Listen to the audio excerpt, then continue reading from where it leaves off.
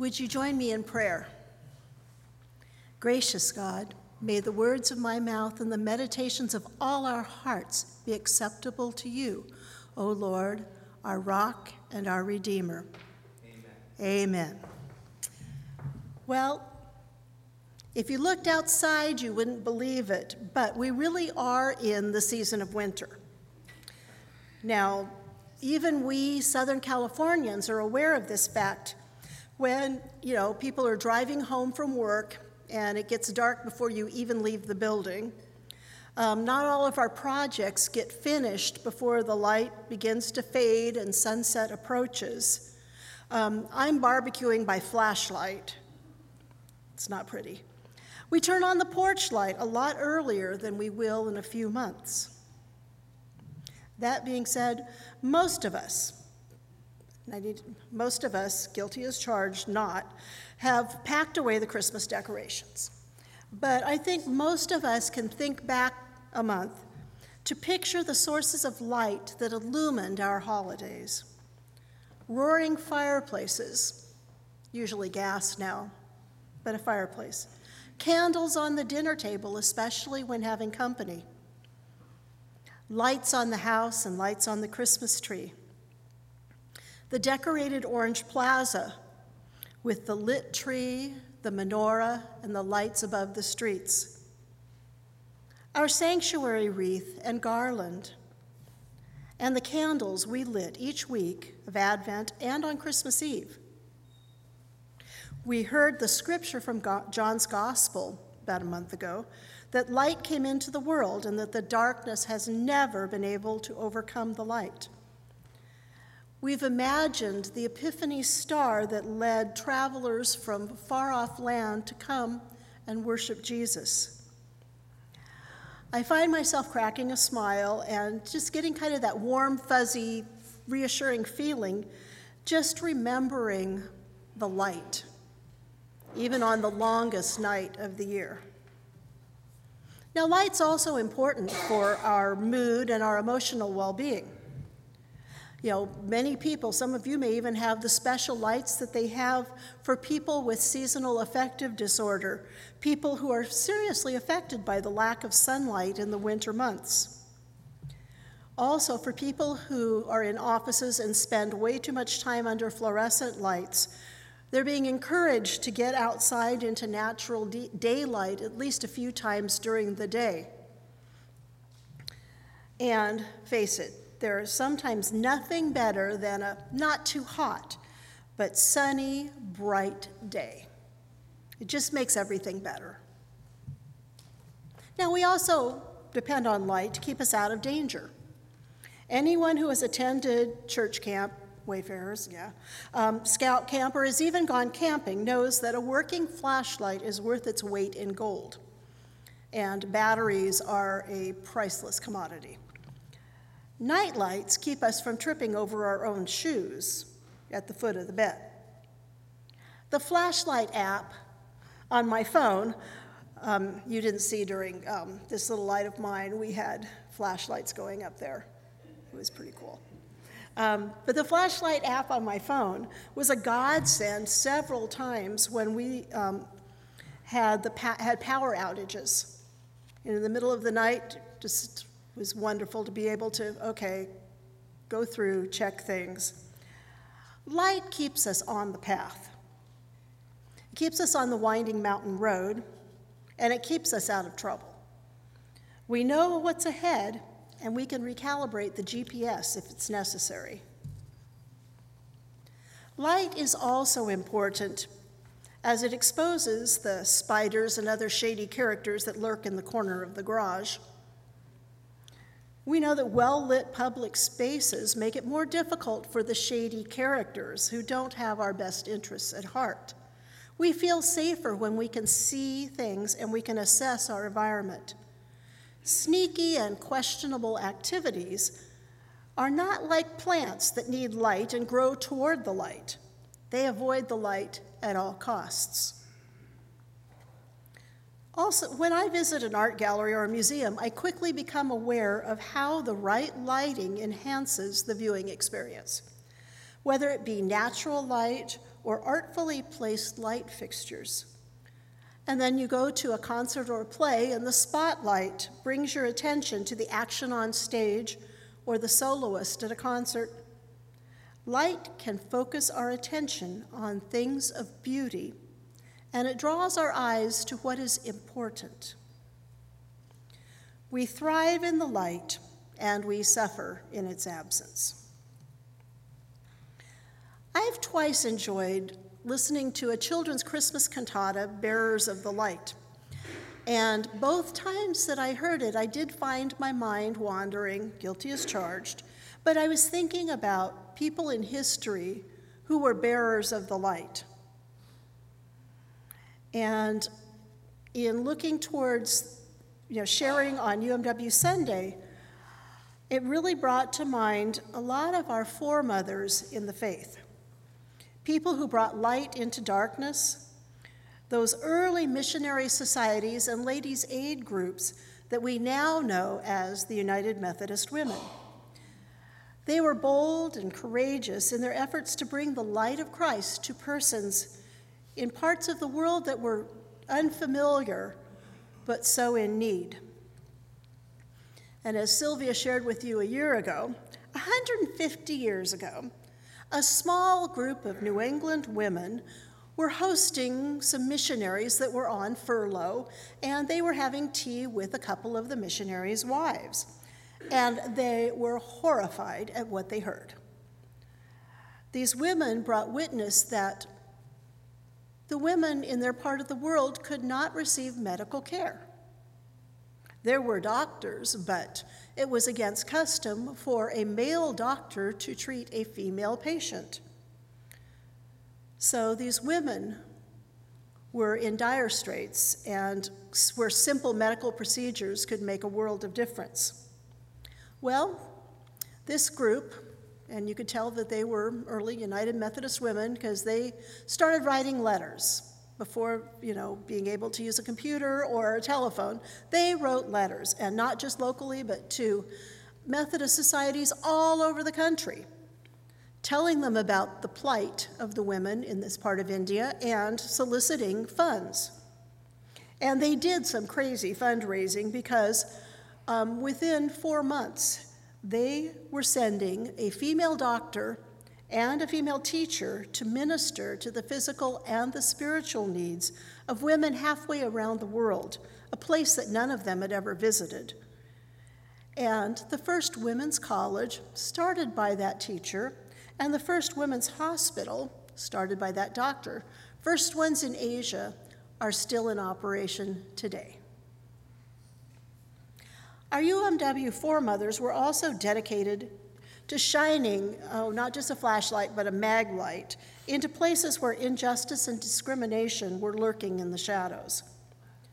The late 1800s, as many have studied history and some of our own family, was a time of increased immigration into the United States due to famines, religious persecution, and just abject poverty.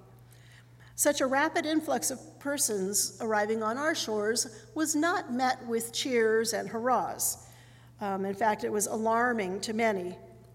So many of these immigrants were not welcomed with open arms. And a major problem was that a lot of these immigrants were single women coming with little money, very little English, and there was such exploitation of those women after they made such a perilous journey. And there were few resources, little English, and that the police were kind of turning a blind eye to the shady practices going on in their midst. Well, some United Methodist women before United, opened a mission house for these young women. Some were mere girls, to have a safe haven while acclimating to the challenges and the opportunities of this new country. Well, moving forward into some of our lifetimes, or just before, 1951. Discrimination and inequality were still trying to hide in the corner of the garage. Nothing to see here, move along, nothing going on.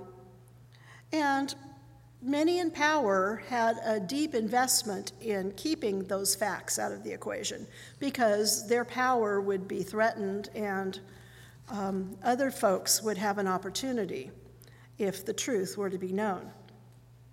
Well, a delegation from the women's division of the Methodist Church went to a lawyer. Her name was Polly Murray, and they asked her to collect data on separate but equal schools and the exact wording of the laws of the individual states. As we know now, schools were definitely separate and definitely not equal.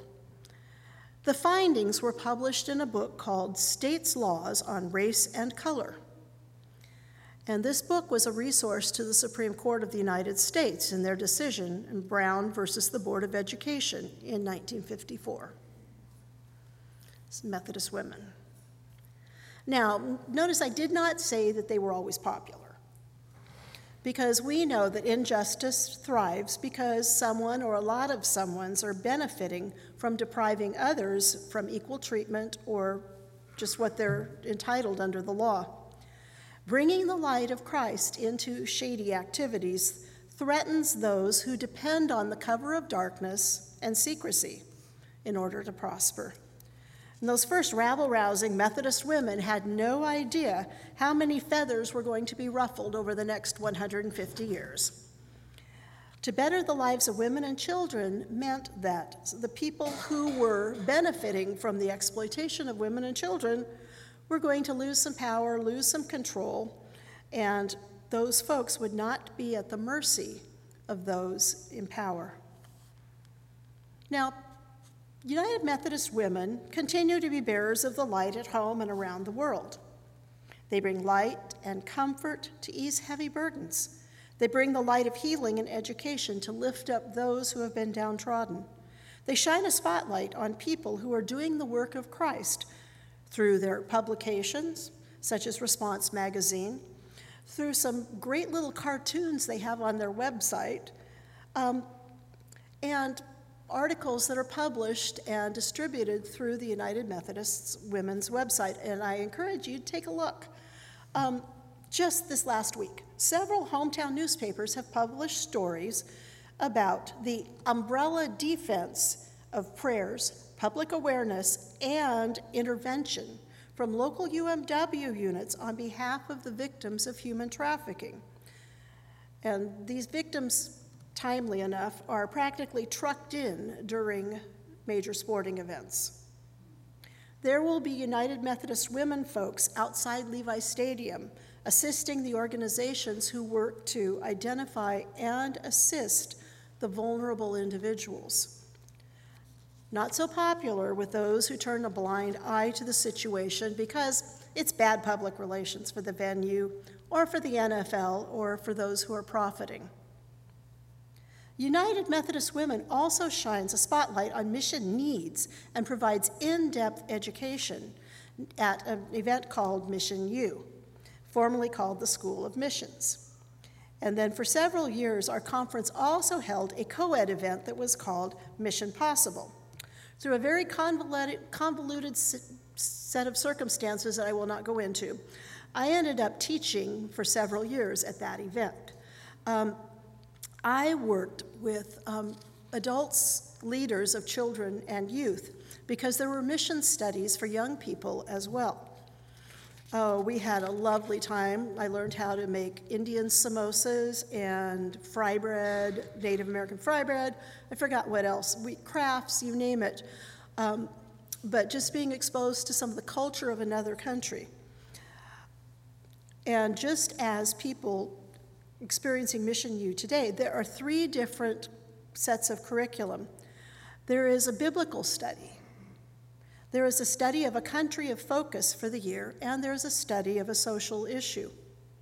And the goal was that leaders would be equipped to share the light of Bible study with their congregations, an in-depth understanding of issues facing our sisters and brothers many thousand miles away, as well as a hard look at the intersection between social issues and our Christian faith and ethics. My eyes were also open to the depth of the work supported by the offerings, shameless plug, given by the UMW for ministries at home and abroad.